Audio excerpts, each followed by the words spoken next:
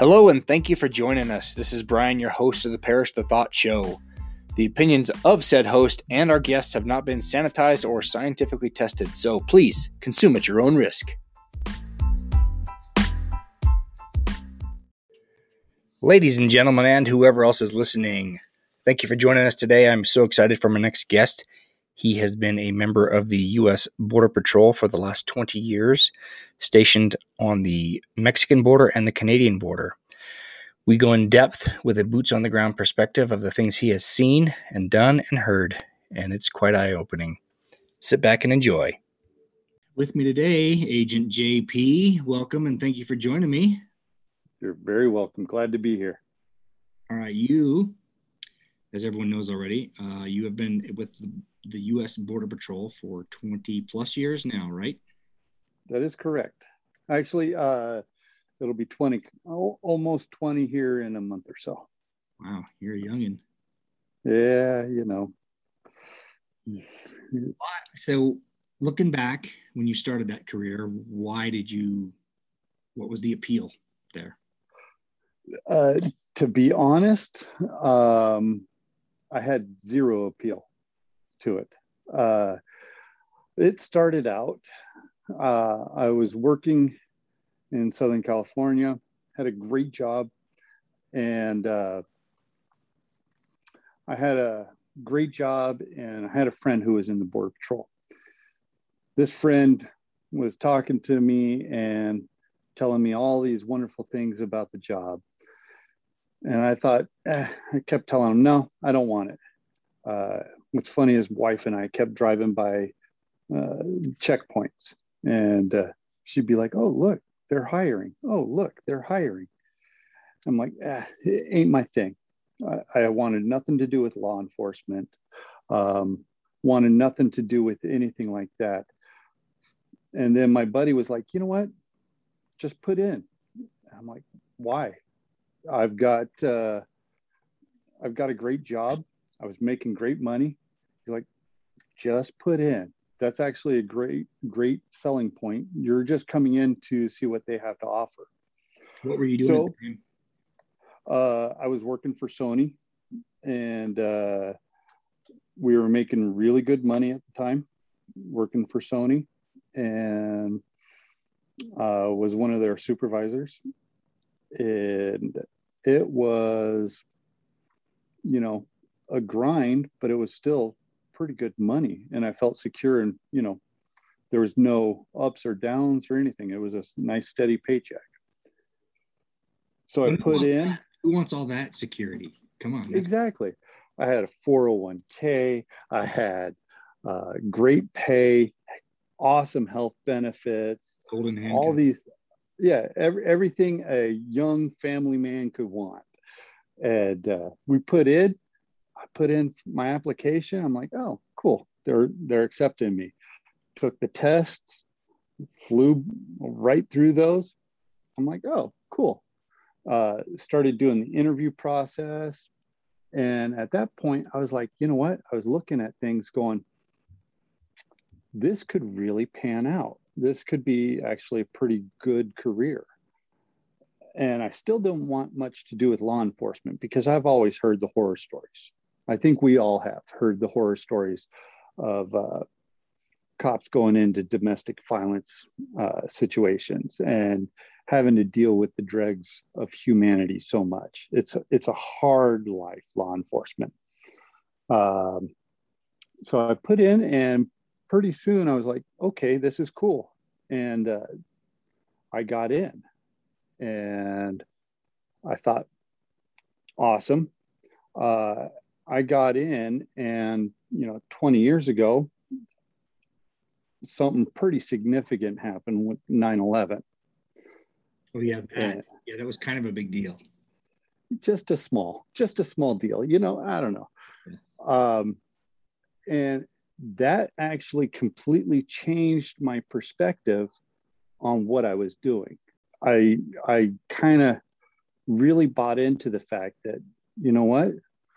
Border Patrol is kind of the first line of defense for our nation's country. We're right there on the border. And, yeah, most of the guys that came in, they were through visa programs, so they wouldn't have been touched by the Border Patrol. It would never have been found by the Border Patrol. But there's other incidences where there was a person that was found on one of the ferries coming in into Washington State who was really attempting to do serious harm. He had it all planned out to do some bombings and some terrorism here in the United States. And what's now known as CBP, or Customs and Border Protection, they found him and stopped him. And it was a bit eye-opening at the time. All of a sudden, I was like, everyone full of patriotism. Everyone wanted to do all these wonderful things. And so it was kind of, from that point on, I would say I was all in with the mission that we were supposed to do and stuff like that. I'm sensing that may have changed your why, or at least your reason for being there. So at first it was money. My very first why was money and security. Then the why changed. In the academy and stuff like that, I was actually making less money. My first year, I was making less money doing Border Patrol than I was at Sony. It was a little shocking, but I suddenly found fun doing it. This may sound a little base, but there's nothing more incredible than being out in the wild. Pretty much, you're on your own out there and you're hunting people, per se. I mean, that what a Border Patrol agent does is he is in the desert or in the mountains or wherever it is along the border and cruising along, and all of a sudden, this is typical, you're cruising along and you see footprints in the ground and you're like, oh, okay. Now you then start following these footprints. I'm able to look at a set of footprints in the ground and say, okay, these people crossed. It's this many. There's, 5 people. There's 15. There's 20. There's even 50 plus in this group. Crossed here, and I could look at it and say, okay, that's about an hour ago. And it's just a tracking. We're able to track and hunt that way. I use hunt because I don't know a better word to use for the public, but we're able to kind of look at that and say, okay. You could call it a intense search. Yeah. Well, Border Patrol agents, the term we use is called sign cutting. Sign cutting. Okay. We use it. We say sign cutting. I was along this road and I was doing sign cutting, and all of a sudden I saw traffic here. I saw footprints here, and there's other things that'll help us. Certain routes are utilized almost always. Doesn't matter. In my 20 years, there's some variants, but generally speaking, they've always used the same routes. And so we have things that are in the ground for ground sensors. They feel the seismic sensors. There's infrared where, if they pass through a certain canyon, boom, they cross that infrared thing. There's also now game cameras and stuff like that. And of course, we have static cameras, which are up in high points and they're able to view certain areas. Where did in all your 20 years, where have you been stationed? Because gosh, we forget it. We think about the border. We think only the southern border, but we have that 3,000-mile border with Canada. Yeah. So I have worked all over. It has been a joy for me. I've worked in the mountains of San Diego. I've worked the deserts of the El Centro, Yuma, Indio, all that, that basin corridor of California that's on the east side. I've worked Arizona. I've worked Texas. And I've had a couple of times, and I'm currently in the northern border, but I've had a couple of times in Washington. And it's all been a complete different experience for each location. You work differently for each terrain, and each area has its own little dichotomy to it. What in terms of like the volume of people trying to come in, I assume that's different at every place as well. Definitely. No real every location has its own, we call it traffic pattern. When you're working the southern border, you're pretty much just looking south and things are coming north. When you're working the northern border, you actually have illegal traffic going north and south. It's kind of interesting. There's illegal guns going north. There's money going north. Now, also on the southern border, there is money going south, but that's mostly in vehicles. I've been involved in some of those operations on both. And during my 20 years, I've done pretty much everything. Haven't been on the horse patrol yet, but that's all right. But everything else I've done. When we see, media reports about, the quote unquote crisis on the border, mm-hmm. Is it accurate what we're seeing on, I don't care what media source you is it? Yeah. From what you've seen, are they telling the truth? It's hard to get the truth right now, in my viewpoint. From what I see happening on the southern border, there is a crisis happening. It's crazy. And it's not, I would say it's not being reported enough.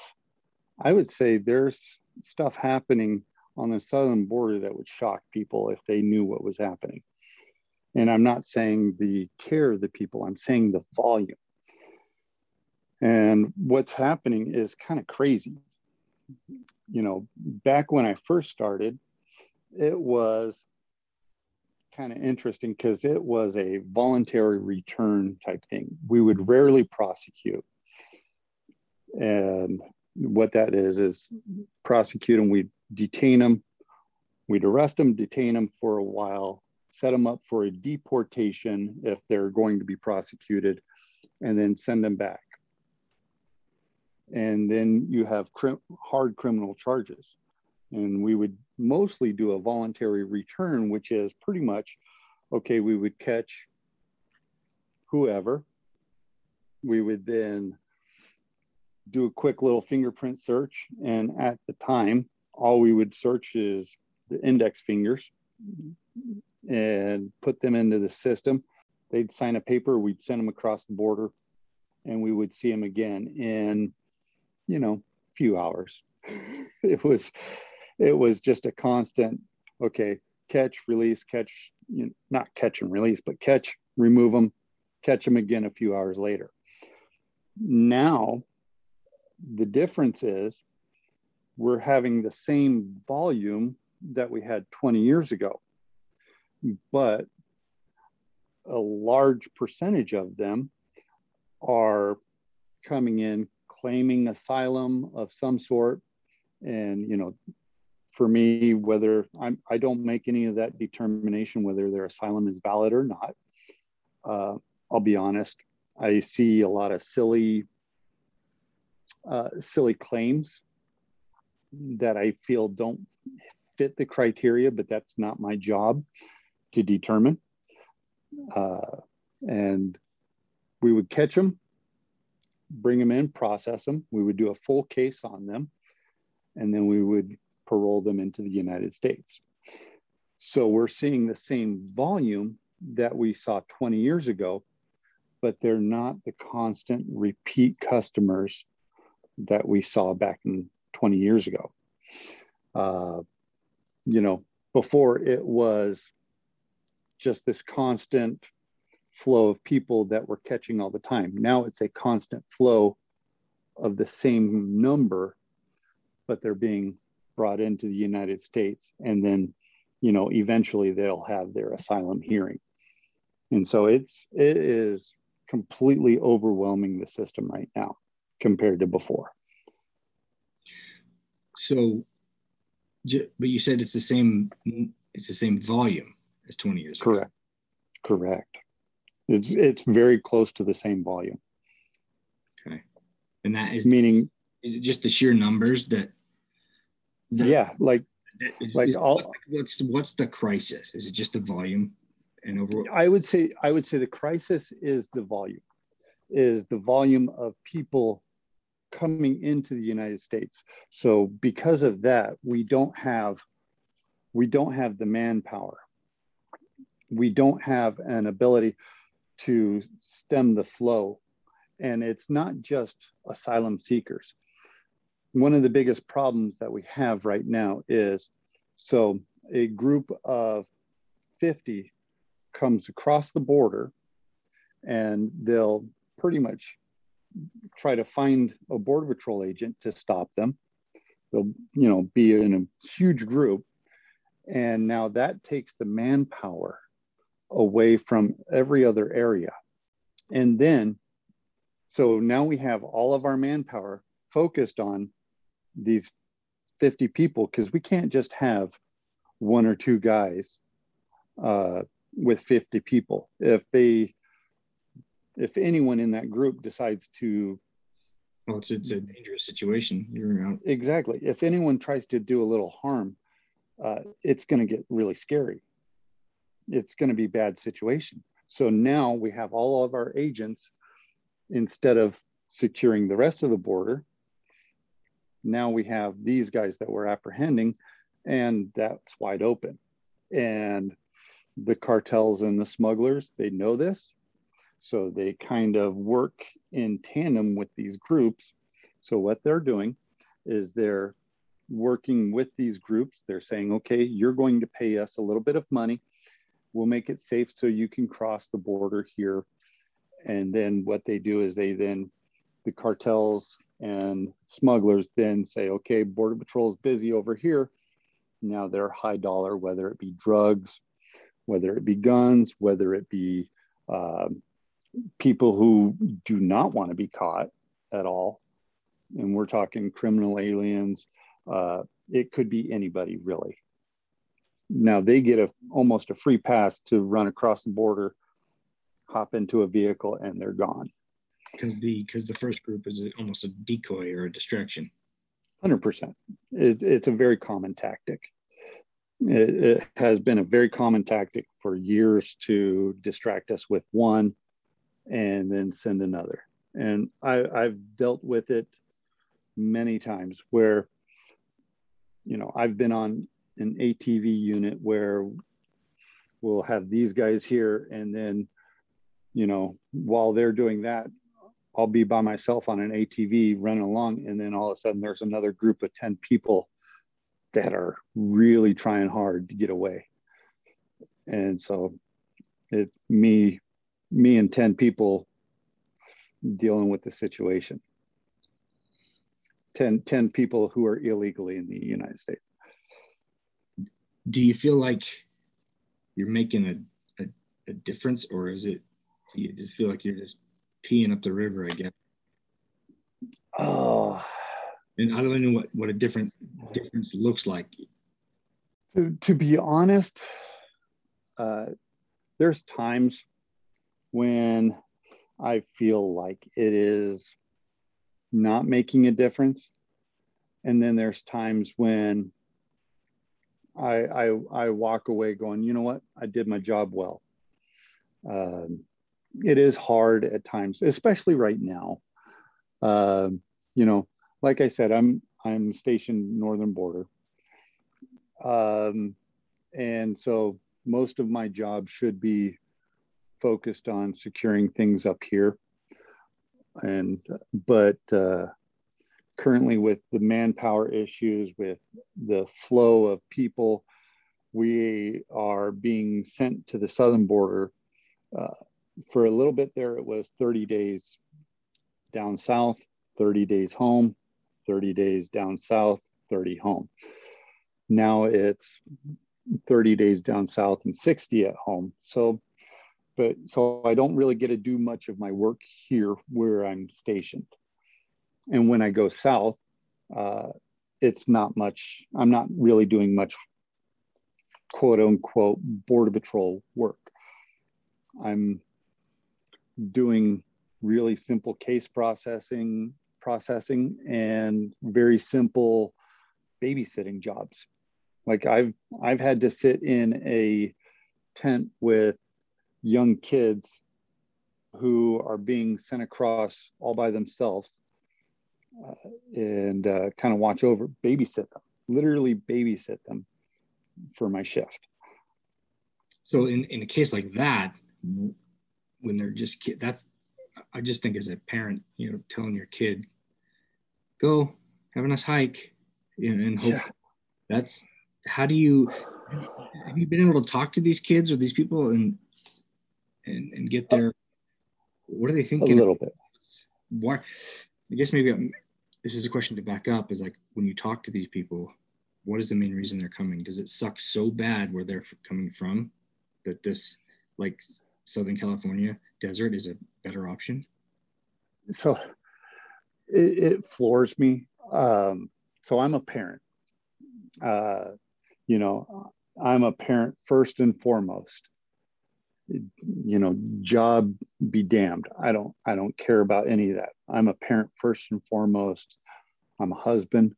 Uh, so when I see kids, and I've been there literally on the fence, and see a kid being lowered, and the smugglers then run away, and all the kid has is on their arm and mark the marquee Sharpie marks, the Sharpie marker on their arm is a phone number, and the kid is terrified. And I try to talk to the kid. He has no idea what's going on. He's just, so we call the phone number. So a lot of times what happens is the kids get dropped off. The parents, they're part of that first group that group that I talked about before, where the distraction happens and a group runs. So the parents are in the United States, sometimes one of them, or the parents are on the southern side waiting for that kid to get their documentation that they were processed. And now they can come across, and they can then utilize that child as a way to be in the United States, waiting for a hearing. It's hard. That's, I'll be honest, that's one of the worst things I see, is how parents can just put their kid through that. And I try to talk to them about it. And at times, yes, there is a valid, 100% valid reason for them to escape their country. There's times when there is 100% valid reason for them to put themselves and horribly their family through these hard times. Other times, it just shocks me. I ask them, what's the reason for coming across? Why did they leave their country? Well, there's no work. And to me as a dad, no, there's there's work. I will I'm lucky that I have a secure job, but if I didn't, I would work my ass off to make my family safe and secure. I would, knowing the horrors that happen on the border, uh, especially in Mexico. Uh, I'm privy to some eye-opening information, and I would never put my wife, my kids through any of that stuff. There's no way. If it was just for work, you know, if I was living in, one of these places like Venezuela, or Cuba. if I was Cuba, you know, I could understand that. And, those people that have true oppression, I literally open arms. I'm 100% open arms. I understand. And when I'm processing them for a case, I'm talking to them about it. And I go, you know what? Hey, I could sit there and see them talking, and they have a little tear in their eye, or they're terrified of what's going on. And I go, stop. I literally tell them, stop. Don't worry. You have 100% valid case to seek asylum. Wonderful. This is your step to obtaining that freedom that you've been trying so hard to obtain. Let's get this done. And that right there is kind of a great thing to see, is these people who are desperately seeking the freedom. It bothers me sometimes how they do it, but that's not my job to decide. Yeah. No, I don't know if I remember when we all lived in the Palm Springs area, and people were risking their lives to get to communities like Mecca, which aren't the greatest on the planet, but they're risking their lives to get there. I can only imagine how awful it must be where they're coming from. Exactly. Our worst cities here in the United States are a shining beacon. Unfortunately, yeah, our worst cities are a shining beacon of hope for these people, and it's eye-opening at times. So what do you? One of the questions, we have a list of questions. Hey, we're going to go through most of them, or at least hopefully all of them. And one of them was, if you were to wave your magic wand, how would you solve? I mean, I guess if Mexico was better, they wouldn't want to leave it. Correct. That's oversimplifying something that I'm sure is very complicated. Yeah. How would I fix this? Leaving out the magic wand and fixing the countries that they're coming from, leaving out a magic wand and fixing Mexico and the corruption, or the other countries and their corruption. How would I fix the United States problems? Let me back up for a minute. What's that? Like percentage wise, where are most of the people coming from? Oh, honestly, that depends on what area you're in. So I was recently down in Arizona, Yuma area. We were getting a ton of Brazilians, ton of Cubans, Haitians, and some from El Salvador. And when you go to different areas, like soon I'll be going to Texas. Actually, in about a week or so, I'll be going to Texas. And that gets a totally different group of people. It all depends on their route of travel.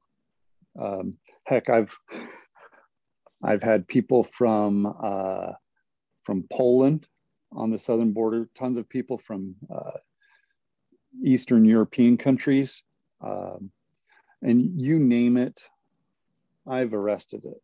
You name the nationality, I have I've arrested it in my 20 years, and it's been interesting. But currently, there's a lot of people coming from Brazil, and yes, Brazil is, it's not as great, in my personal opinion. It's not as great as the United States. It doesn't have the economic powerhouse that we have. It doesn't have the freedoms that we have.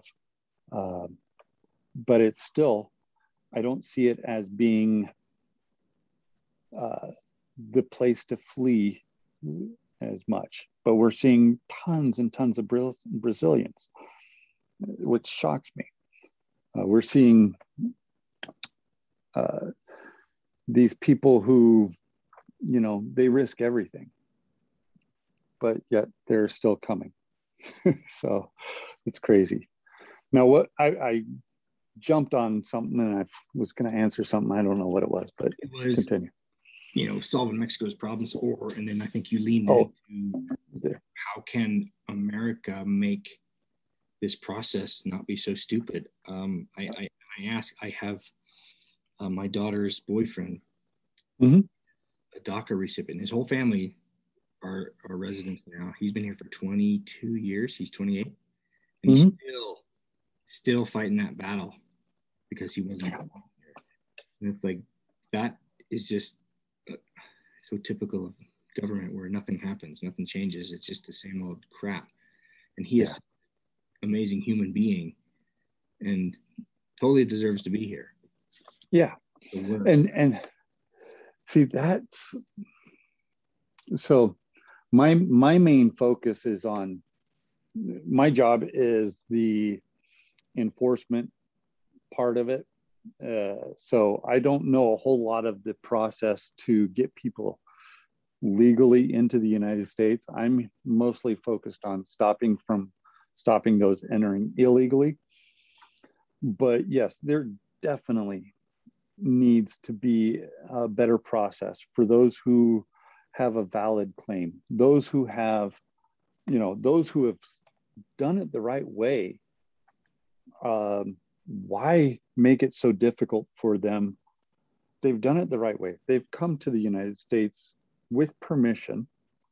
They're now trying to get their paperwork done. Yeah, there's a huge flaw happening in the procedural part of getting these people their green card.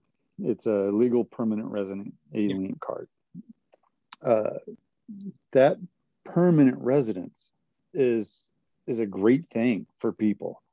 It gives them so many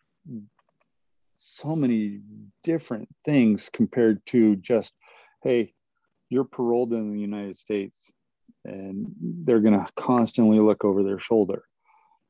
I know a lot of people who are permanent residents pretty much for their entire life, and they don't even want to become U.S. citizens. But that procedural part needs to be fixed.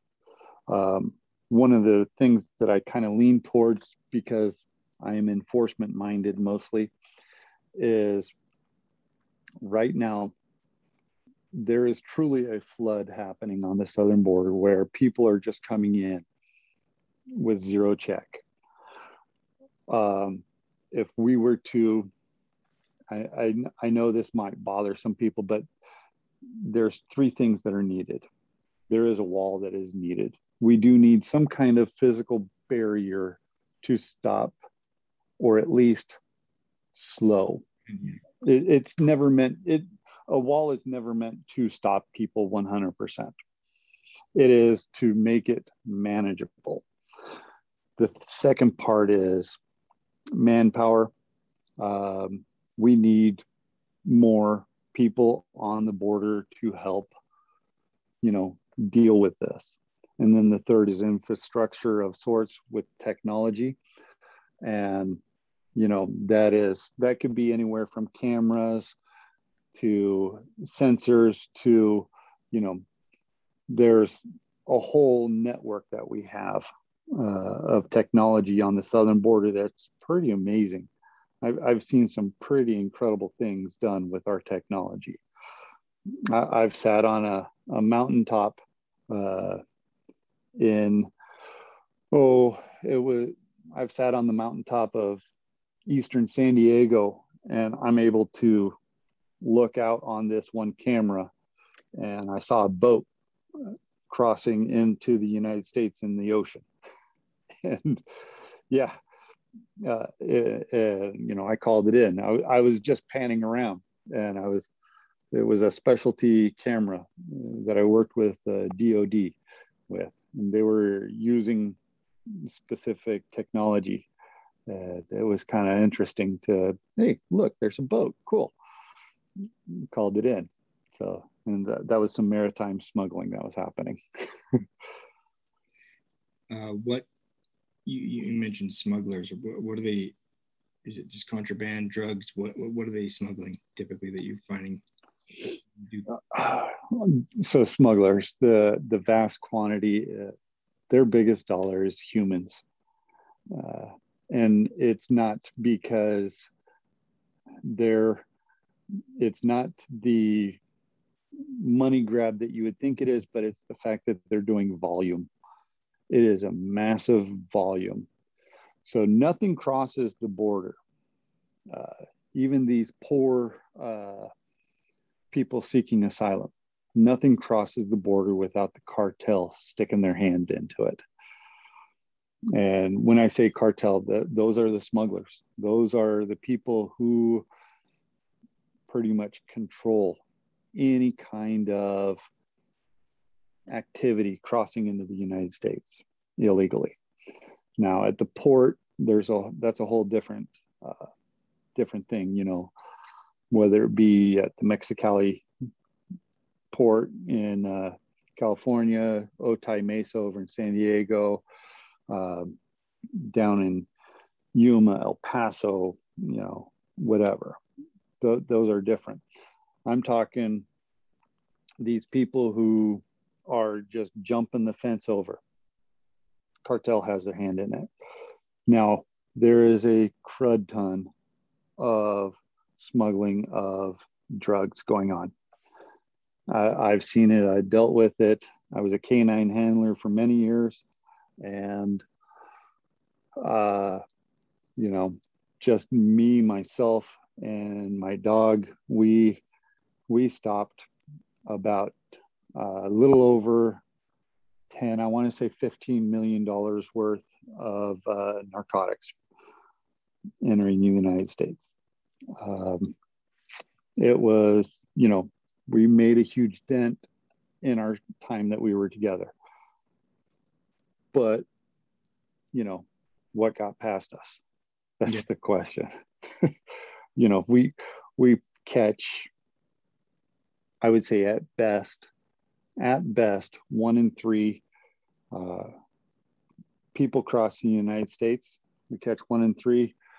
Drugs, I would say 1 in 5.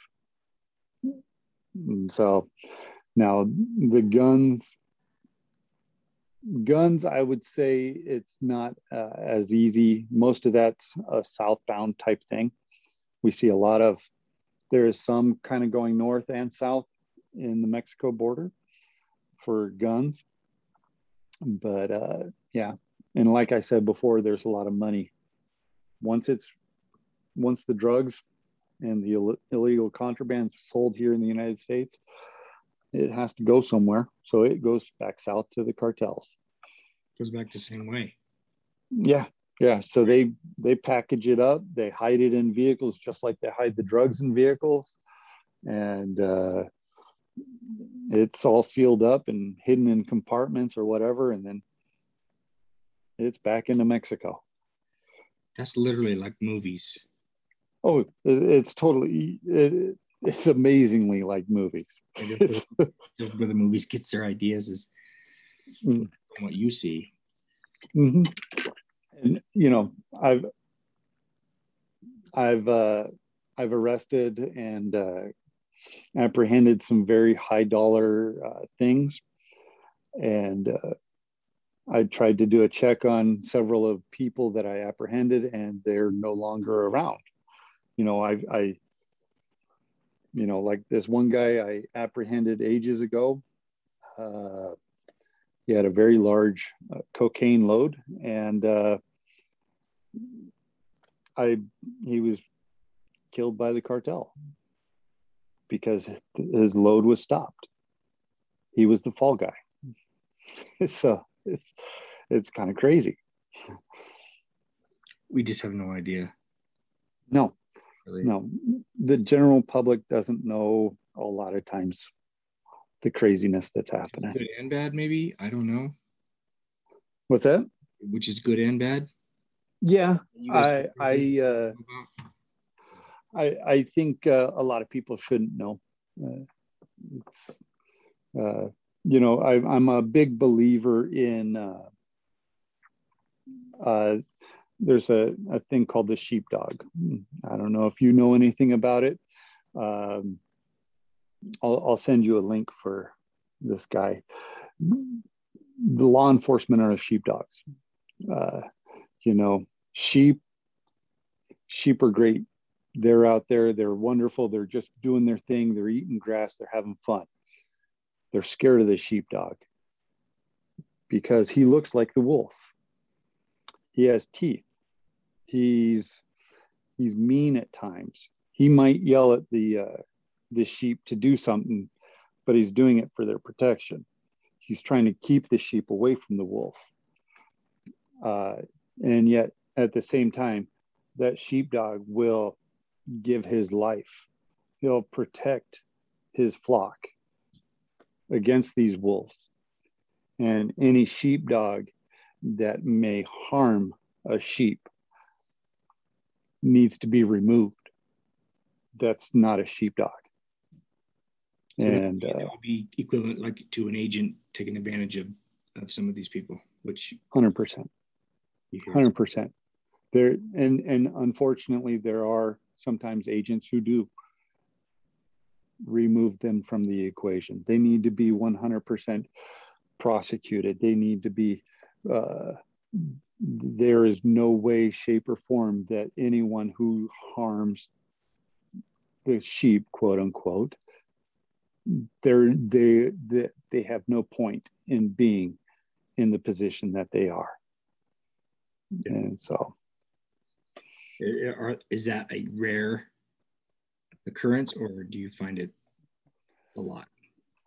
Based on so no, the agents around who take advantage and even harm these people who, they're some of the most vulnerable. It does not happen very often. Yes, there are incidences, and rightly so. There's a lot of talk about them because that's a complete aberration. They should be removed 100%, but it doesn't happen as often as people think it does. It's kind of, it happens, unfortunately. Yeah. With everywhere. My law enforcement, our agency, we've got approximately 20,000 people. It's a little less right now. I think it's about 17,000 people. And if you find a couple who are acting inappropriately, it's horrible. But at the same time, when you take a step back and you look at the numbers, you go, okay, they're doing something pretty good in the fact that they're able to weed out so many and make it so that only that small percentage is, the ones. And if it's even better when they're weeded out. Yeah, of course. Because that's a predatory mentality, which is evil, beyond evil. Yeah. Now, mind you, there is a thing about law enforcement. And I would say law enforcement and even the medical profession, we have a bit of the gallows humor.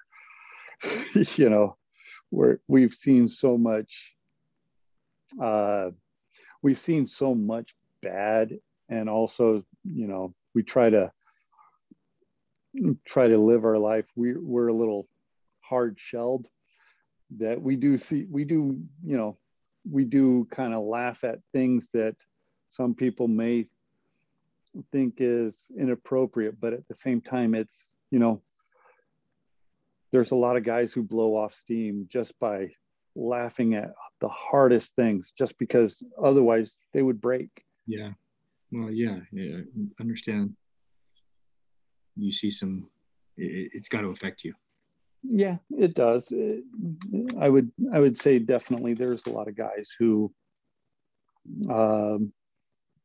it's broken. I've seen a lot of my friends who, you know, they turn to things that don't help them, you know, whether it be drink or other vice. You know, nothing.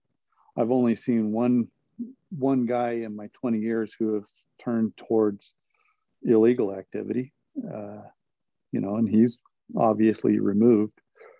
But a lot of guys do kind of try to medicate with alcohol, because at times it's a hard burden.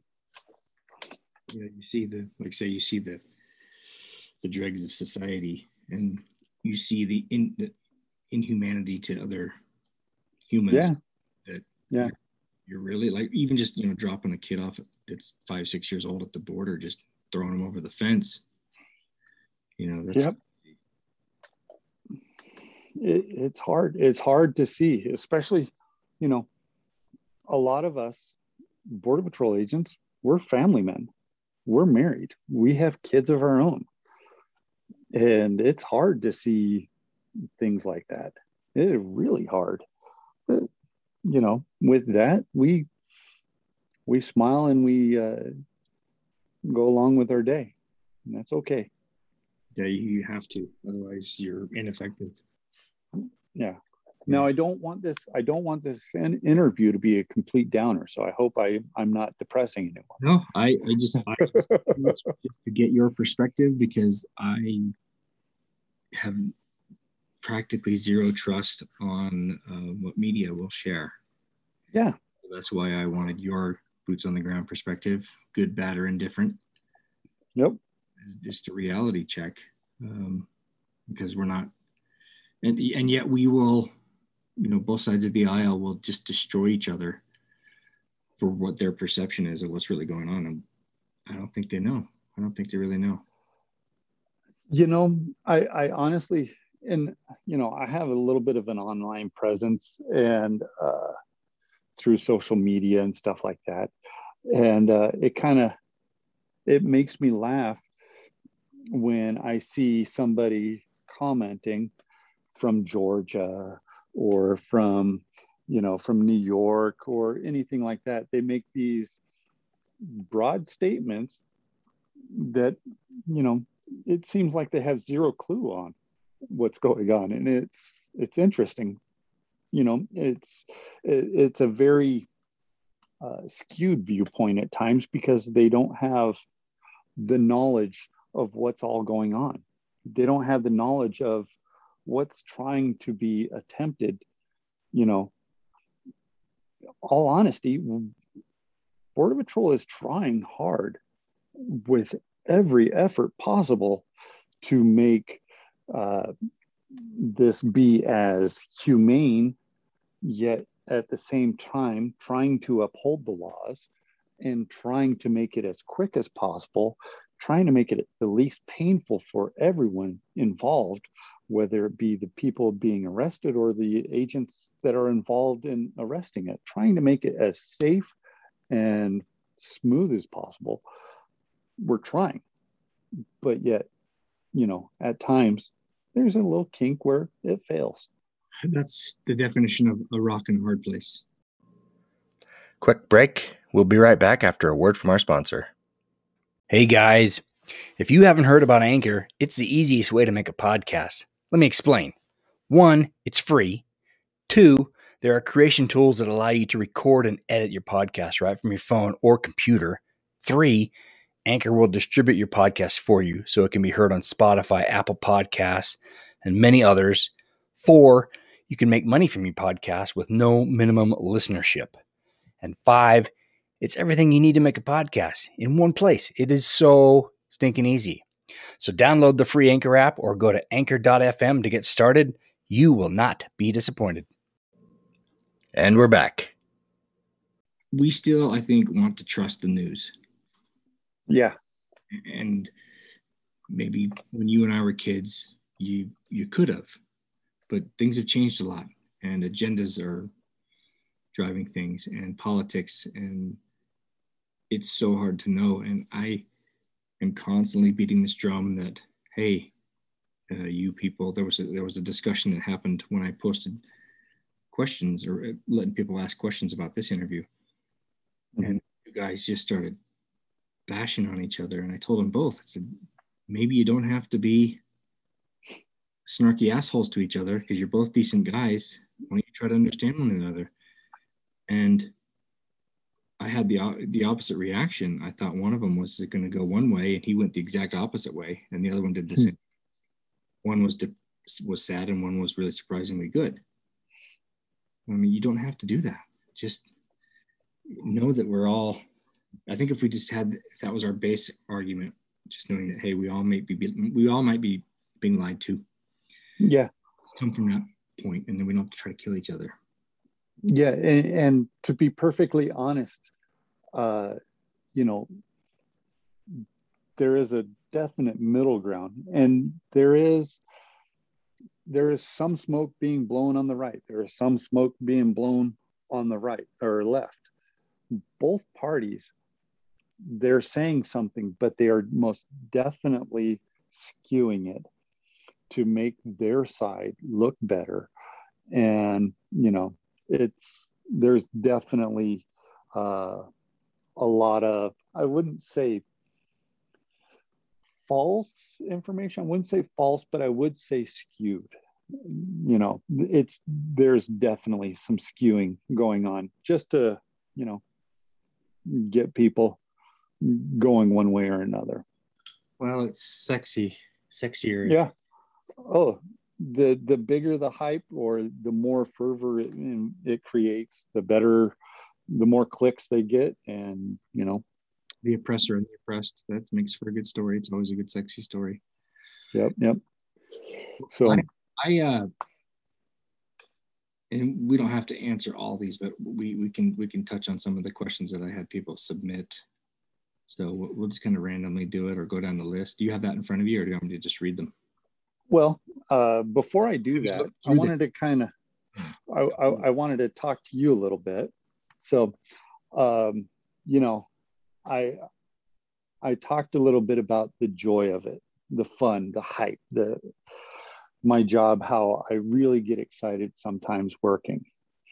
So you were a smoke jumper before, right? It was a hot shot. Hot shot. Okay. So you were a hot shot. Do you remember what that means? A hot shot is just a firefighter with a little more intense training. That's what it means. Okay. So you weren't quite the smoke jumper going behind lines. You hiked everywhere. Okay. So you remember the feeling of going to a fire and being like, oh, this is going to be cool. This is really fun. And the adrenaline starts kicking up. So now, as an agent, we're kind of adrenaline junkies in that regard. When we're hiking or driving in a vehicle or whatever, and we see footprints, that's kind of like you guys looking up and going, oh, ooh, here comes something. And you don't know exactly, when you're working your fire, you don't know exactly what you're going to come up to at the time. You kind of have an idea, but you're not sure what's going to happen. Yep. The same with us.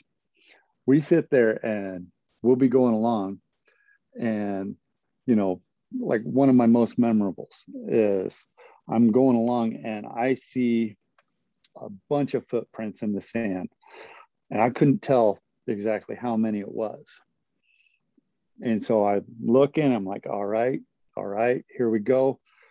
And I'm literally by myself in the desert, and I just start running after it. And I'm going along, and it gets to a pinch point in this one little canyon. And I jump down, and there's a group of 20 people right there, all by myself. And it's that kind of thing, that adrenaline. You don't know what you're getting into. And all of a sudden, all right, here's one agent and 20 people. And, it's not, it's not machismo. It's just, you just kind of go, okay, cool. I caught him. It's the hunt. It's chasing after him. I literally spent probably 4 hours hiking through the desert, just going as fast as I can to hopefully catch up to these people. And all of a sudden I drop into this canyon, and boom, there they are. They were tired. They were waiting. And, you have to do what you do. You kind of make sure everything's safe and secure. And about 15 minutes later, I got some backup on me. And so I was able to bring them all in. So that's kind of the stuff what I was talking about, where it's really fun. It's, you don't know what you're getting into as you start traipsing after people. And so it's kind of interesting. Yeah, I'll do fire all day long. I don't want to do what you do. That's scary to me. I don't know what you're. Fire isn't throwing things at you, or possibly shooting at you, or trying to kill you, possibly. Well, that's when you just got to understand and know your limitations and your abilities, and things like that. You have to know that you are the baddest person around. So like with that group, there was a few people who were kind of popping off, and you can kind of, after a few years, you can know who's going to be the problem in the group. And you know exactly who's going to be the problem in the group.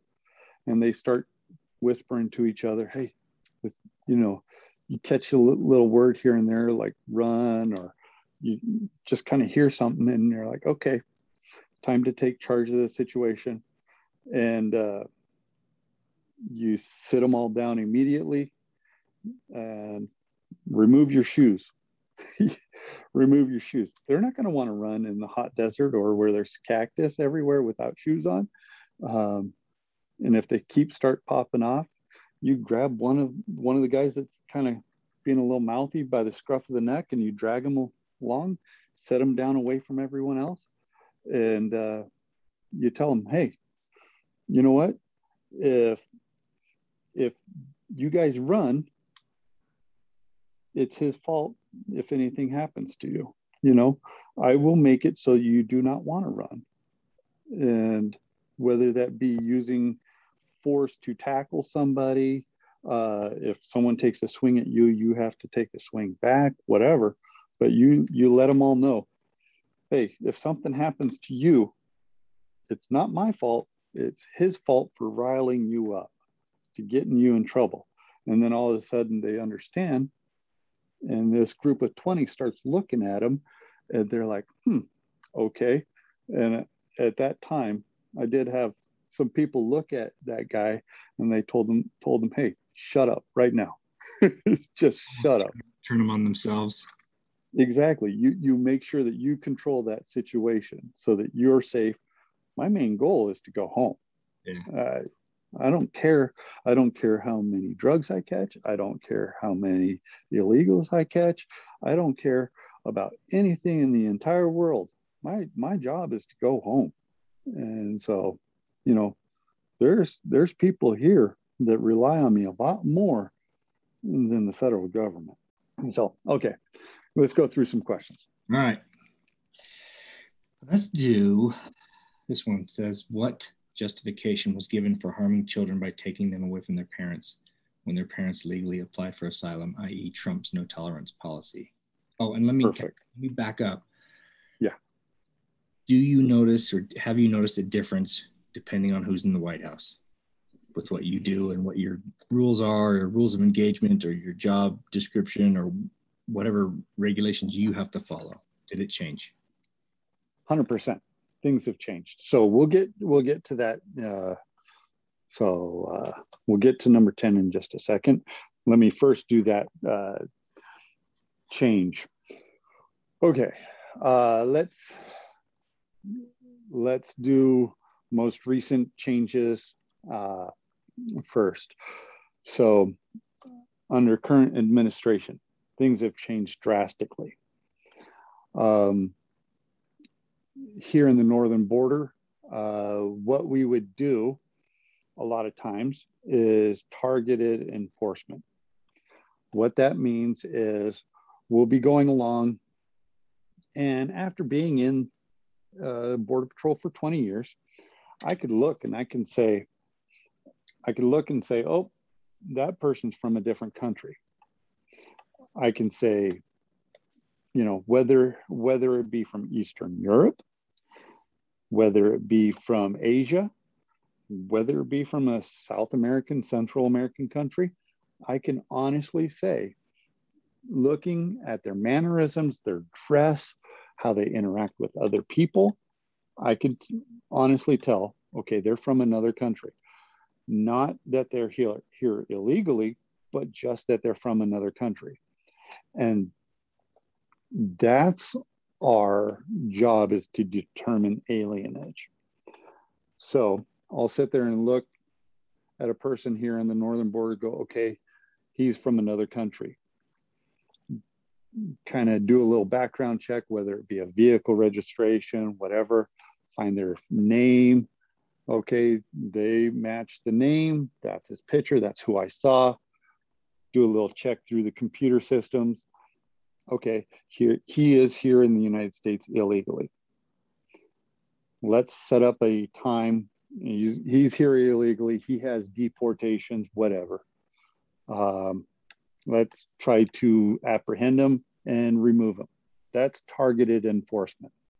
Pretty much a week or two after the Biden administration took office, that was removed from us. We can't do that. It doesn't matter what's going on. We cannot remove that person. We can't do our job here in the northern border. We can drive to the border, the Canadian border, and catch people who are entering the United States that way. Sure. But if someone is here illegally, they have a criminal record and stuff like that, these are people that we want to have removed from the United States because they are criminal aliens. We can't touch them. So it is a little disheartening. There is a little change there. Now jumping back to previous administration. At that time, I worked in San Diego. It was kind of interesting because... Who was in office at this time? Trump. Okay. When Trump came into office. Here, actually, I'll even go before that to the Obama administration. With Bush. Huh? So I was in for Bush. And Obama. Bush, Obama, Trump, and now Biden.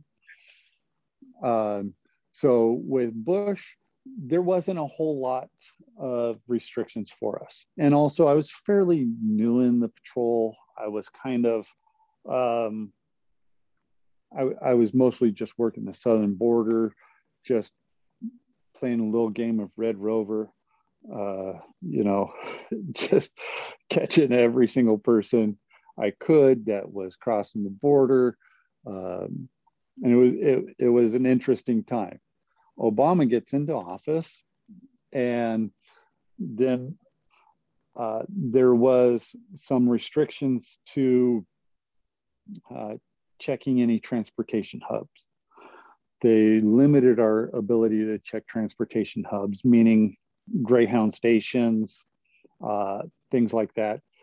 You know, that was often a way that people would kind of cross into the United States, and then they would use Greyhound or other Amtrak, anything like that, to further their travel throughout the United States. When Obama came into office, that was kind of, they didn't 100% limit that, like say no more, but they put a lot of restrictions on it. And then as soon as Trump came into office, it was kind of funny because our chief of our sector, San Diego sector, pretty much said, hey, all right, gentlemen, you want to do your job? Go ahead and do it. If you can legally say why you are in a location, and you can legally say why you detained someone, you're free to go. Whereas before, there was a lot of hemming and hawing as to whether we could do our job. Upper management, meaning chief or of the sector or legal counsel for the entire patrol, they would try to say, you know, we don't want you to do that right now because it would cause too many waves. And, you know, when one of Trump's main platforms was illegal immigration, he wanted to really enforce the laws where people who are here illegally, they should be arrested. And so there has been, through the 4 presidents that I've been through, there's been a little bit of a change here and there. And you see a similar pattern with both parties. Yeah, well, Democratic parties seems to limit you. The conservative allow you to do your job. Is that what? Is that generally speaking, yes. Okay. There's been a little more hesitancy to do our job or allow us to do our job with the Democrat Party, but you know, they're not going to fully stop us. They understand the need for our country to have its own sovereignty. They do understand that, but at the same time, and I'll be honest, right now it seems like there's very little concern about what's going on. And so it's difficult. So now with that, getting to the Trump administration and the change, let's get that question again. Read it again. The justification for giving harm. Justification was given for harming children by taking them away from their parents when their parents legally applied for asylum, i.e. Trump's no tolerance policy. Okay. What is that? Is that question accurate? All right. So, sorry, I had to get a drink. Not fully accurate. And I appreciate him for asking that question. That's fine. Not fully accurate because the children were removed from parents, and usually it was never removed from both parents.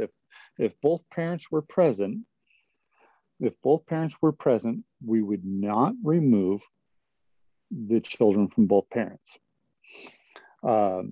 If one parent was present with the child and that parent had a criminal record, then we would set them up for deportation, and they would have to be incarcerated. They would have to be put into a prison of sorts. We have a parent, or the parent would be put into a detention facility. Okay. And now, because of the laws that we have, which stem from Clinton, it's Reno versus Flores, we were not allowed to have the children with the parent while they were being detained for a criminal proceeding. These parents, they have a criminal history, and now they entered the United States illegally. So there is criminal history and an illegal action. Now they're being detained. They're put into a detention facility, and according to the laws that are on the books, which were stemmed from the cases Flores versus Reno, Janet Reno, it was against the law for these children to be with the children or to be with the parent. If the parent is in like a detention center with other adults, is that? So the parents are in a detention center with the other adults, so they were not able to be together. Which makes sense. You wouldn't want your kid. Exactly. You know, and they're now, I mean, who wants their kid with them while they're in jail and susceptible to all kinds of harm and heinous things? There's a lot of hype about it. So where if the single parent that had the criminal record was detained, then what happened to the children? They were just kept in another facility or correct. Then they were turned over to HHS, which is Health and Human Services, and then either some family member or the sponsor that they had already set up, you know, or permission or whatever, then they were sent off to them. Now, with that, there is a lot of hype about I don't know the exact number, but there are some children who are still in custody, or let's say not children, but under the age of 18 who are still in custody, who, you know, we can't find the parents for. Well, they're under the age of 18, but the vast majority of the kids who are in custody as unaccompanied children. These children are of an age where the place where they come from, they're adults for all intents and purposes. These are 15-year-old kids, 16, 17-year-old kids. You know, it's a little shocking to me to see a 15-year-old kid on his own, because that's my perspective here in the United States. Different. But in these other countries, that is an adult who should be supporting themselves. And they make these juveniles are the ones who make the trek on their own. And I've processed a whole bunch of them, you know, done their case file for a whole bunch of them. And they're like, yeah, I decided to just come. Well, who are you living with? Yeah, who were you living with before? Well, I was living with my grandparents in you know, Nicaragua or wherever. Okay, well, did they know that you were coming? Yeah, of course they did. Okay, well, and it's a different cultural thing. Exactly. Okay. Exactly. And so the children in custody, it's not it is concerning because of our viewpoint, you know, under the age of 18, you know, how dare they hold these kids in custody? But in the viewpoint of, you know, these other countries, it's, hey, he's a man, he's an adult, or she's an adult. They're making their own choice. That definitely softens up the narrative. Yeah. It's definitely a different perspective. You know, you think the 6-year-old kid just being ripped from their parents. See, yeah, there's always the outlier, which is going to, you know, create the most clicks for any headline story. There's always the outlier that's going to, you know, be so just hitting every nerve in every person's being. Drama, the emotion, which, yeah. And so those are the outliers. The separation stuff, it happened, sure. Did it happen on the scale that people kind of try to purport it to be? Not really. There was definitely, the justification for it, like the question said, well, the justification was the laws on the books, Reno versus Flores. The justification for arresting these people who, quote unquote, legally applied for asylum. Well, getting to that, the asylum process, there's kind of a way about it. Did the person enter in legally, or did the person enter in legally, or did they just cross the border, circumventing any port of entry or anything like that, and come in without any permission? Well, that's kind of how most of them do it now. They don't go through the process. How they enter in illegal. Let's say they wanted to apply for asylum. Can they do that in Mexico, or do they have to be here to do that? Do they have to come to the border to do that? They can go to a port of entry. We've got thousands of them on the southern border. They can go to a port of entry and show up and say, all right, I apply for asylum. There's a line to get into the United States, usually on the pedestrian side. Come up, and they say, as they come in, hand them, vast majority of these people have a passport. It's not a visa to enter the United States. It's just a passport from their country, saying who they are, and it's a document that's identifying who they are. They hand them that, and they say, "Okay, hi, I'm applying for asylum," and then they're brought into the thing, and they're held for a while while their case is done. And how long does that take at the border? All depends on the flux of people. If there is a massive amount of people applying for asylum at the ports, then it could take a long time. It could take, they could sit there and have to wait for a day or two to get their case processed. It all truly depends. It truly depends on what's going on. But right now, there is literally very few people going about it the right way, of going to the port of entry and saying, hey, I'm applying for asylum. Everyone will meet up in, they'll meet up in, say, San Luis, Rio Colorado, down in Mexico. It's on the south side of Yuma. And they'll meet up down there and be like, all right, yeah, we're all gonna cross. They'll pay a few dollars to the cartel member who kind of controls the area. They'll cross over instead of going to the San Luis port of entry or the Andrade port of entry. They'll just, huge group of 50, 75, 100, whatever, will just cross over.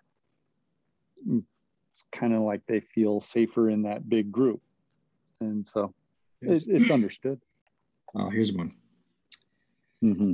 Ask him if he's a Christian. And if he says yes, which I know you are, remind him Yes. that Mary and Joseph were refugees and asylum seekers and fled their homeland to give birth to their son in a place that was safer for them. So what do you say to that, Mr. Hardcore hard ass? Yes, I am such a jerk. And this gets back to what I've said before a little bit. I do believe there is a time and place for asking for refugee status. There certainly is. Joseph and Mary were being persecuted. They were going to be killed. They had a credible fear of fleeing where they were in going into Egypt. Now, with that said, I personally have processed thousands of people.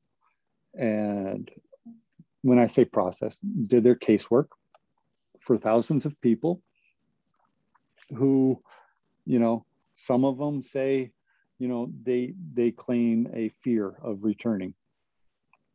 And with that, guess what? You claim fear for returning to your country of origin, you get to have an asylum hearing. I have zero authority to stop that from happening. I can notate things that they say and that they make statements to me. That's about it. I've had people come to me and say, one of our questions that we always ask, do you have fear of returning to the country that you were born in or that you're a citizen of? We ask that of every single person. They say yes. All right. That's my security system. Understood. It sounds terrifying. Yeah. It's annoying. That's what it is. It's worse. It's worse than terrifying. Here, I'll show you. Is that your security system? Oh yeah. Useless. Yeah, useless sleeping next to me. But anyways, so every person is asked, do they have fear of returning to their country? And they say yes. Okay, we annotate that. They now then get a credible fear hearing. So they will then be put into the system and they will have a credible fear hearing. Under Trump, they tried to streamline that so that Border Patrol agents were cross-designated to make that determination. You had to go through certain trainings. You had to understand certain laws and stuff like that. It wasn't just, okay, you're a Border Patrol agent, go ahead. No, it was a very stringent process to make sure that this person understood the requirements for a credible fear / asylum hearing. Now, what I do now is, okay, well, what do you mean you have fear? Do you have fear of a certain person? Do you have a fear of the government? Do you believe you will be harmed? We ask them, do you believe you'll be harmed if you return to your country? All these things, and you find out, and they make these statements. A vast majority of the people I ask, they say, yeah, I have fear. And I go, well, what do you mean? Well, I can't earn any money. All right, in my mind, I'm going, okay, can't earn any money. Is that really a fear that is an asylum? Different from Joseph and Mary fearing that their child was going to be killed. That, there was a genocide happening at that time. Totally different story. The people who are coming across that have true fear, like I said before, I will open my arms to them 100%. Let them come in. Give them that opportunity. We are a country of immigrants, and we are a country who has a lot. So let's support those who have legitimate concerns and, make it so that they can have, that life without a fear of reprisal. Have that life without fear of constantly looking over their shoulder that, oh, you know what? Cuba's going to kill me because I protested at the building here last week. And so we have no clue. You hear about places like that where you can't do that. And I know we have our problems, but the freedom, at least at this point, to say whatever you want is pretty. It's incredible. Like I literally got chills watching some of the videos this past week of the people in Cuba congregating and chanting freedom, libertad, libertad, libertad. They were just so excited for it. And they were like wanting to push against the system that's in place there that's holding them back so much. And I've dealt with so many Cubans in my time that's all they want. They want that freedom. They just want it. I mean, growing up, one of our family friend, she lived behind us. The mother and my mother were great friends. And she would tell me stories of their time in Cuba. She grew up in Cuba and she came across in a boat and how grateful she was for what she had here in the United States. They appreciate it so much, knowing what they came from to what they have now. And I say, heck yeah, give these people who appreciate the joy that we have here, give them that chance. Yeah. It's awesome. Well, I hear a lot of people, and it's becoming more and more the narrative that America is this horrible, racist place. But yet you see it daily, the people risking everything to get here to this horrible, racist place. Yeah. It amazes me that these people, certain people say that it's so inherently awful here. Yet every single person in the whole world is trying to come here or trying to pattern their country after ours. It's kind of a beautiful thing. We're lucky with what we have here. We're very lucky. And yeah, our country started. It may not have been done with perfect men, but I think they were trying to attain something perfect. That had never been done before, yeah. Yeah, they were trying to do something that was better than even themselves at that time. That was their goal was to make the United States better than even what they were themselves at that time. And we don't appreciate it. I know that for a fact. It's easy not to when you don't have any comparison, when you have all the freedoms in the world to do whatever you want for the most part. Yeah. Yeah. And go wherever and say whatever without fear of, up until now, there's a little bit of fear of, okay, I might be shut down because I say something wrong, but I've got food, shelter, I can freely travel. And being shut down, is that a loss of your freedom? Being shut down, is that really harming you? No, not at all. Not compared to what is hell. But yeah, you can still function and live and have a life. Yeah. People might be upset at you for saying that the United States is horrible. They might be upset at you, but you could still say it. Yeah. You could still say it. And yet, I'm glad people can sit there and be pissed off at the United States. Great. You know what that shows? Shows we got freedom. Freedom to do it. Shows we've got something good. Yeah, exactly.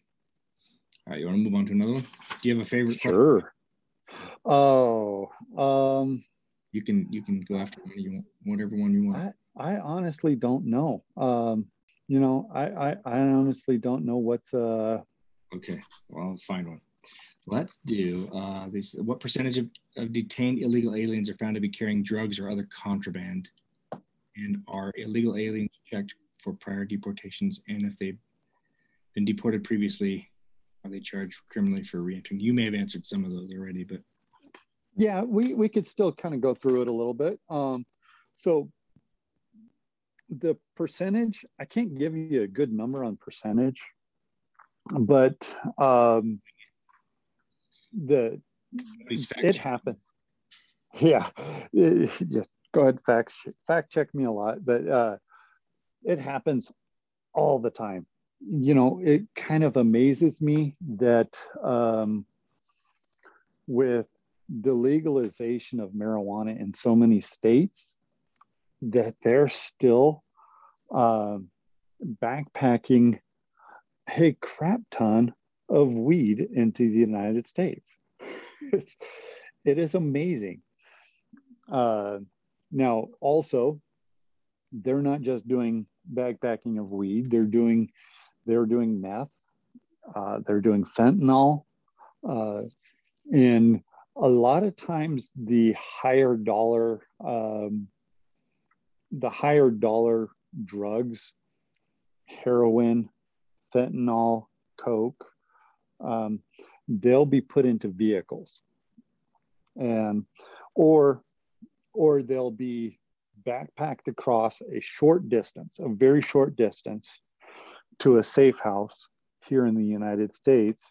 And then at that safe house at the United States, they'll be packaged into a vehicle and hidden throughout wherever they could in that vehicle. There's a million different ways that I've found drugs inside in vehicles. It's crazy. Creative, I bet. They've gotten extremely creative. Some of the simpler ones, hiding it inside the stuffing of the seat, putting it in firewalls. Every panel could be covered with it. Just wherever there is a void inside that vehicle, they'll put it in. Putting it inside a crankcase of the engine, putting it where the exhaust manifold, radiator, you name it, they do it. But they do, a lot of times those high dollars are put inside vehicles, whether it be a straight through the port of entry, driven across the border, or a quick backpack, because they don't want a chance of it being caught. So if they're going to backpack it, they'll do it very short time on foot. The longer they're on foot, the more chance they're going to get caught. But weed, it's amazing. I see a ton of weed being brought across through the deserts of Arizona, where you'll get on camera and you'll look and you'll see a very distinct large rectangle on a guy's back and he's hiking along. And most of those guys, they have a couple of guys who are armed, so it's very interesting. Now, the percentage of people being armed, not very high. Most armed encounters are usually with narcotics, and those are much less compared to the people themselves. Most of the people, they're just trying to get across, and they're usually a little desperate. They'll maybe try to fight you a little bit or run hard, and as soon as you start getting close, they'll try to take one swing at you or whatever. Quick break. We'll be right back after a word from our sponsor. And we're back. What your thoughts are regarding imperialism and the U.S.'s presence meddling in foreign affairs in Latin America? Do we have any right to turn asylum seekers away from our borders when it's our government's actions that have destabilized their home countries, giving them no other option but to flee, no other options save joining a gang, becoming a prostitute, watching your children or parents be slaughtered by the cartels or other gang violence that the U.S. has aided in creating? Is he accurate with that assumption? Oh, well, that's getting into some geopolitical stuff. That's getting into geopolitical stuff that I really try to steer away from, to be honest. That's fine. We can move on. Yeah. So imperialism, you know, That's a buzzword and it makes me wonder. But yeah, sure. If it makes him feel great that he wants to say imperialism, that the U.S. is meddling so much so in every other country, yeah, it's our fault. People want to leave Mexico, is what he's saying. Is that it? As far as you? No, no. So let's use Mexico. I'm not as knowledgeable about the other Southern South American countries.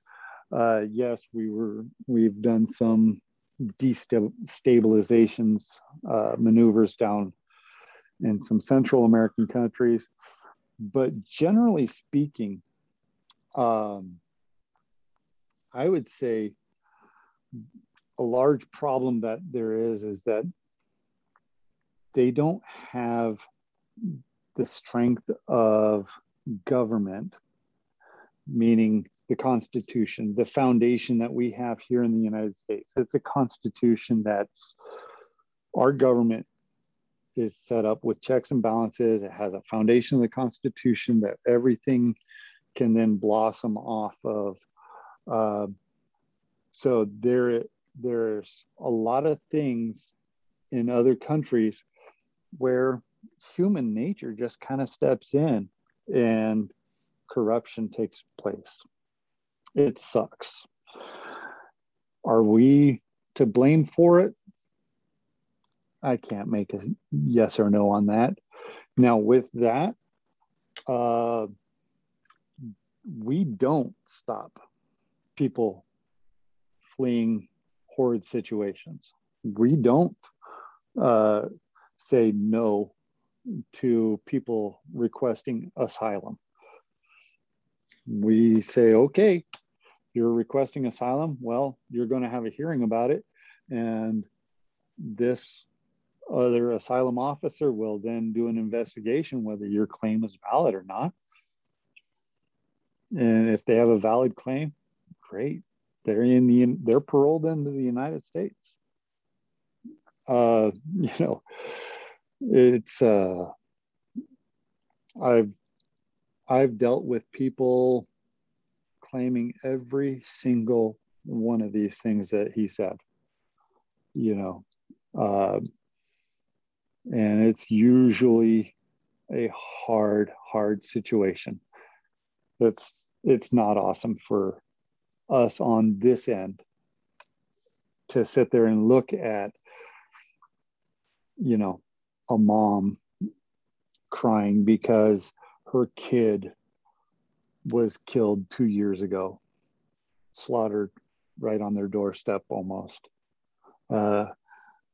It's not cool. And you know what? Great. Give her a chance.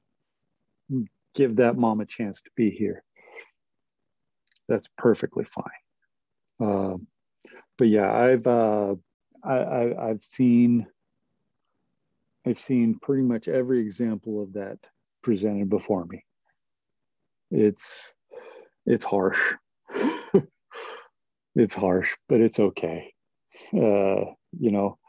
We can't stop every horror in the world, and I think the imperialism claim is the U.S. trying to fix those wrongs. I try to look at it from a glass half full. Yeah, we may have meddled in other countries, but I think it's us trying to fix those wrongs that are going on. And just not being successful. Yeah. And a lot of times that gets down to bureaucratic stuff where, I've seen the government in play. It sucks. It's impossible. You have, like, let's pare it down even to a smaller thing that I get involved with. Bureaucratics, just crap gets meddled with everything. I've set up ops where we want to do one certain thing. We want This is our mission right here in front of us. I look at it and I go, this is super easy to attain. We can do this, this, this, and this. And that op will be complete and successful. I write it up. I feed it up the chain. Oh, great. Here we go. Revisions. Then this person has to stick their thumb into it. This person has to stick their thumb into it. You know, and there's about now 30 different people who have put their fingerprints all over it. And the mission almost gets changed completely. And, you know, here's our mission. And it's now, once the ball's rolling, all right, now we got to do this, because now it's just a waste of effort if we just say, you know, screw you, we're done. You still try to get that mission completed, but you now have to adhere to all these other things.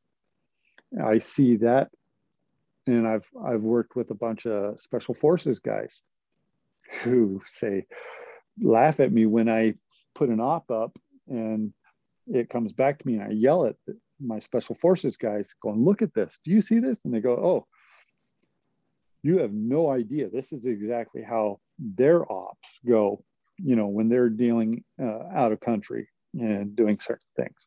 Bureaucratics get so messed into it. So yeah, it's all fun and games. We're in elementary school again and fighting amongst each other and not figuring anything out. But or even getting into the game telephone, you know, where one person says one thing and then it goes down the line. Eventually it gets so jumbled up that, yeah, well, it's kind of, I guess, what the mission was supposed to be. Yeah. Well, I don't know what the solution is there. How about just let people do their jobs? I don't know. So I see one question that says, what, if any, difference in morale have you observed between your colleagues and myself since previous presidential administration? Flat out, our morale sucks. Our morale sucks. You know, there's some things that are going on that are very, very difficult, and we're not being allowed to do our job. You know, there was a thing instituted by Trump that might go away soon, which is going to cause an even larger crisis. It's called Title 42. And what that does is people from Mexico, well, the Northern Triangle, let's just call it, Guatemala, Honduras, and stuff like that. All those countries right there in the Northern Triangle, they're processed for what's called a Title 42. And that is where we arrest them and immediately remove them back to Mexico. Doesn't matter if they're from Guatemala. We can remove them right back to Mexico. Now, if we get rid of this, which the Biden administration have said they are going to, we're going to have a massive backlog, and our facilities are going to be completely overrun. And I've already dealt with facilities where it's standing room only. It gets bad.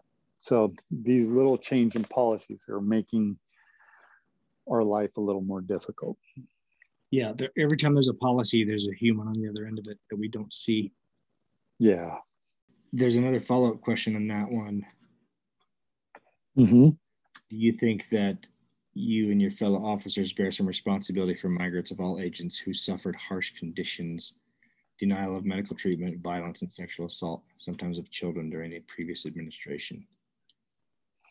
Was there anyone who you knew that left the Border Patrol rather than follow the previous administration policies? Okay. And the rules. Okay, so to answer about,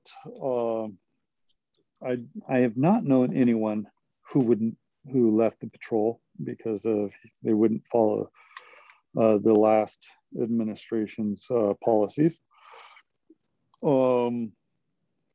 Now, do we bear or feel like we should bear any responsibility who suffered under harsh conditions? No, not at all. I don't think I don't think that any of my fellow colleagues, at least as far as I know, feel that we should bear any of that. There's things on the radio in these foreign countries that are saying, hey, go to you. There's literally advertisements on the radios. Go to the United States. Go seek asylum. Look for better and contact this person for a job. You know,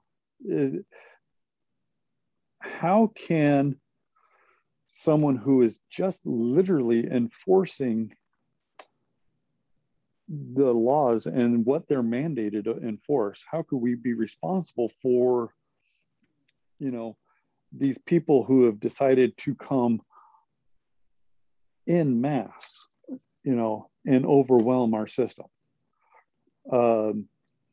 In the previous administration, I was detailed down south to help out with the influx with, you know, all the caravans that came about. And it was crazy. It was really crazy down how we were not prepared. And all of a sudden, well, we were trying to be prepared. We were ramping up fairly quickly, actually a lot quicker than we are right now. But we built up facilities as well as we could.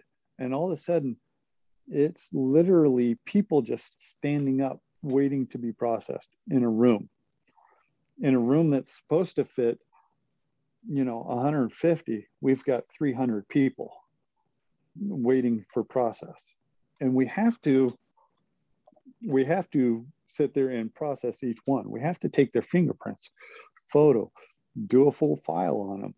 And then, you know, whether they're claiming asylum or just remove them one way or the other, we have to do some kind of casework. We can't just sit there and, you know, take their ID and assume that's who they are, sign a paper and say, okay, see you next time, you know, have a good day. You got to do something when we're being overwhelmed with these massive amounts of numbers. And it wasn't that the entire border was being overwhelmed. It was locations were being overwhelmed. And so we would then take a few people and try to alleviate some of the pressure by shipping them off to other locations and then have them processed there. The harsh treatment that they were given, to be perfectly honest, in my 20 years that I've been in, I've seen harsh treatment of the illegal aliens twice. 2 times I've seen harsh treatment from one agent to an illegal alien. And I punched a fellow agent. I laid him out. Yeah, that doesn't happen. There's often a question: if what do you guys do about the bad ones? Well, you just answered that. Yeah, well, I laid out one agent. I laid him out. The other, I wasn't close enough, and you know, both these agents are no longer agents. So well, you do police each other, because I know there's a common misconception that cops just turn the other eye or turn away when their fellow agents are doing. You can't. Things. Yeah, you can't turn the eye. You know, people say, oh, you guys hide behind the thin blue line. Not really. In today's age, there is no hiding anything. Yeah. It's kind of crazy. Now, all right. On to the denial of medical treatment. Yes. I have never seen any denial of medical treatment ever. I know every single time that a alien in custody asks for any medical treatment, says, I want to see a doctor. Well, we literally put them in a vehicle and take them to a hospital. If anyone ever asks at all, I want to see a doctor, we take them immediately. Some facilities do have medical personnel on site, so they're able to do a quick triage / assessment. And, usually I would say 95% of the time, they'll say, okay, take them to the hospital for further verification, because they don't want it on their shoulders. So yeah, there's almost never, ever, I've never seen denial of medical treatment.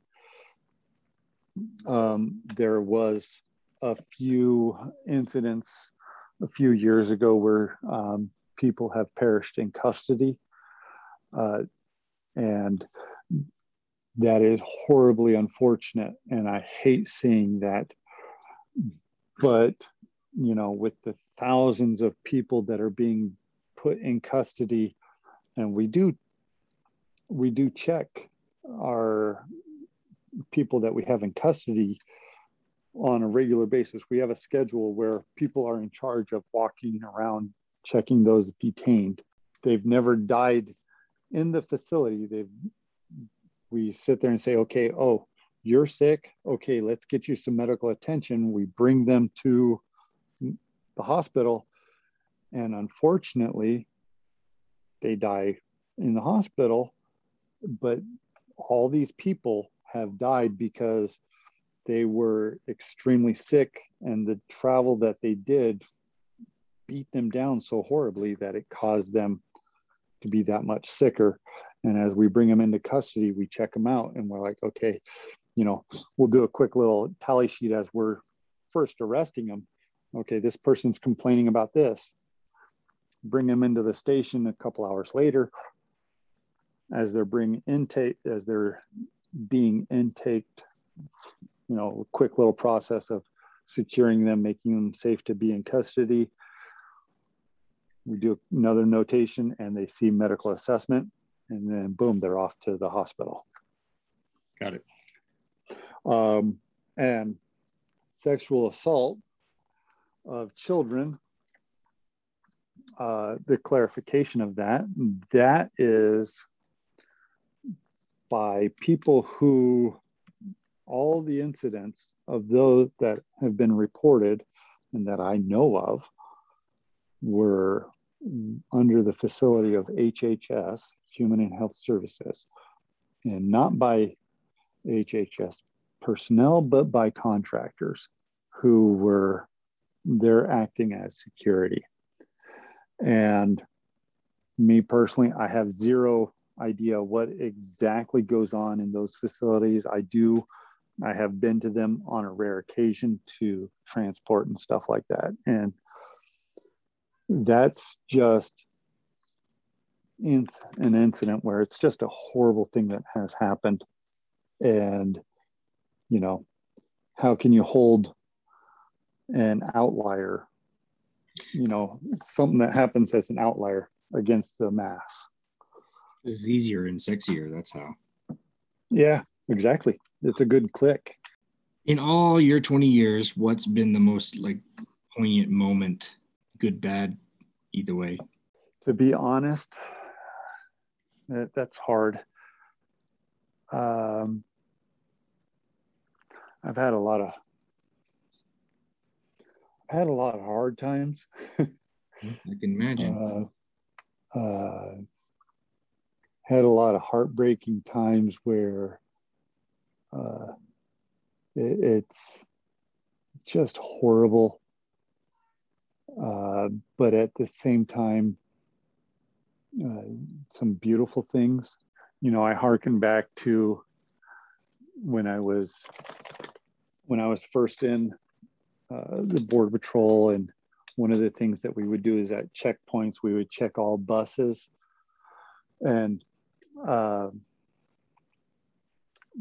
this has always stuck with me, is when we get on the bus, as they would come up to the checkpoint, we would give a spiel, good afternoon, U.S. Border Patrol. We're here to do an immigration inspection. Please, if you have any documentation, have it ready for us to view. And we would then go along in the back. And I remember getting on the bus, I'd made the announcement, and I start walking back, and this sweet abuela, this old grandmother, was sitting there. She sat, as soon as I got on the bus, she sat up as proud as she could, super tall in her chair, smiling at me, just beaming. And I'm like, I'm going, what is wrong with this chick? And so I go in the back, I start from the back and start working my way forward. And I see her, and I know that she's Hispanic, and I start speaking to her in Spanish. How are you today? Do you mind telling me your citizenship? She goes, she says in Spanish, "Sir, thank you very much for asking me," and pulls from her giant purse a framed copy of her naturalization certificate that she's a U.S. citizen. She carried her framed certificate with her at all times. And I'm like, that right there, that's awesome. That's someone who loves the fact that she became a United States citizen. She did it right. It kind of, it was an extreme point of view versus seeing the people who are kind of hiding and slinking in the shadows because they're not here legally. Why not have these people try and obtain what this woman fought so hard to do and is so super proud of what she did? That sticks with me a lot. I'll focus more on that than on the dark system. Yeah. Well, that gives a whole new meaning to the phrase, "Show me your papers." Yeah, exactly. Well, and I wish so many of us could be exposed to people who have come here, because we do not. I don't appreciate it. I'm sure I don't. I mean, I traveled to Mexico. We have a little timeshare down in Cabo San Lucas. Yeah. I don't know if that counts, but we go there and see how people live. And it's, when my kids are pissing and moaning about their internet not being fast enough, I just say, "Shut up. Do you remember what you just saw? Yeah. How lucky you are." It's easy just to dismiss that and not appreciate it because we don't have the perspective. It's so amazing. Like I've had several people that I know and that I've dealt with in my job also. And so being a United States citizen is such an incredible privilege. Being in this incredible country is such a privilege. And, I do not mind the job I do at all, because I try to view it as me trying to make sure that the right people get in, that the wrong people stay out, that I protect my family, my friends, my country by stopping people who may do harm. That's one of my goals. When I don the uniform, when I put on the belt and the vest, and I get out and go do my job, I try to make sure that I'm doing better for my family, my country. Man, thank you so much for your perspective. I think it's a huge eye opener. I learned a lot of things I had no idea of. So I appreciate you, sharing your story. It's been pretty amazing. One other thing, if you have any listeners that are in rural kind of borderish town areas, if they're on the border, just know, don't be afraid. They're probably going to be your first responder. They're going to be the first ones on scene, because we're all over. Yeah. Border Patrol. Okay. Yeah. Border Patrol will be the first ones on scene of an accident, if it's anywhere near the border. Border Patrol will be the first ones to respond to all kinds of problems that are happening in these rural areas. And most law enforcement rely on us to help them out. And, if you ever see a green and white driving around or anything like that, just give them a wave. We appreciate it. It's kind of nice to have guys appreciate who we are, because we do get a lot of crap from the public, the media, and there's a lot of downside to it, but there's also some beautiful sides. And you'll accept Amazon gift cards too, I'm sure. Oh, sure. Why not? Yeah, I've accepted sodas, a free soda as I'm working. Someone, I'm going to buy it, and the guy turns around, "Hey, I want to buy a soda." I try to pawn it. I try to tell him no, but eventually I will accept. It's nice to be appreciated. Yeah, especially because you're in a line of work that's not appreciated, because of media and misunderstanding, which. Yep. All right, man. Love you, Brian. Been good having you. Thank you, bud. I appreciate talking to you. Anytime, man.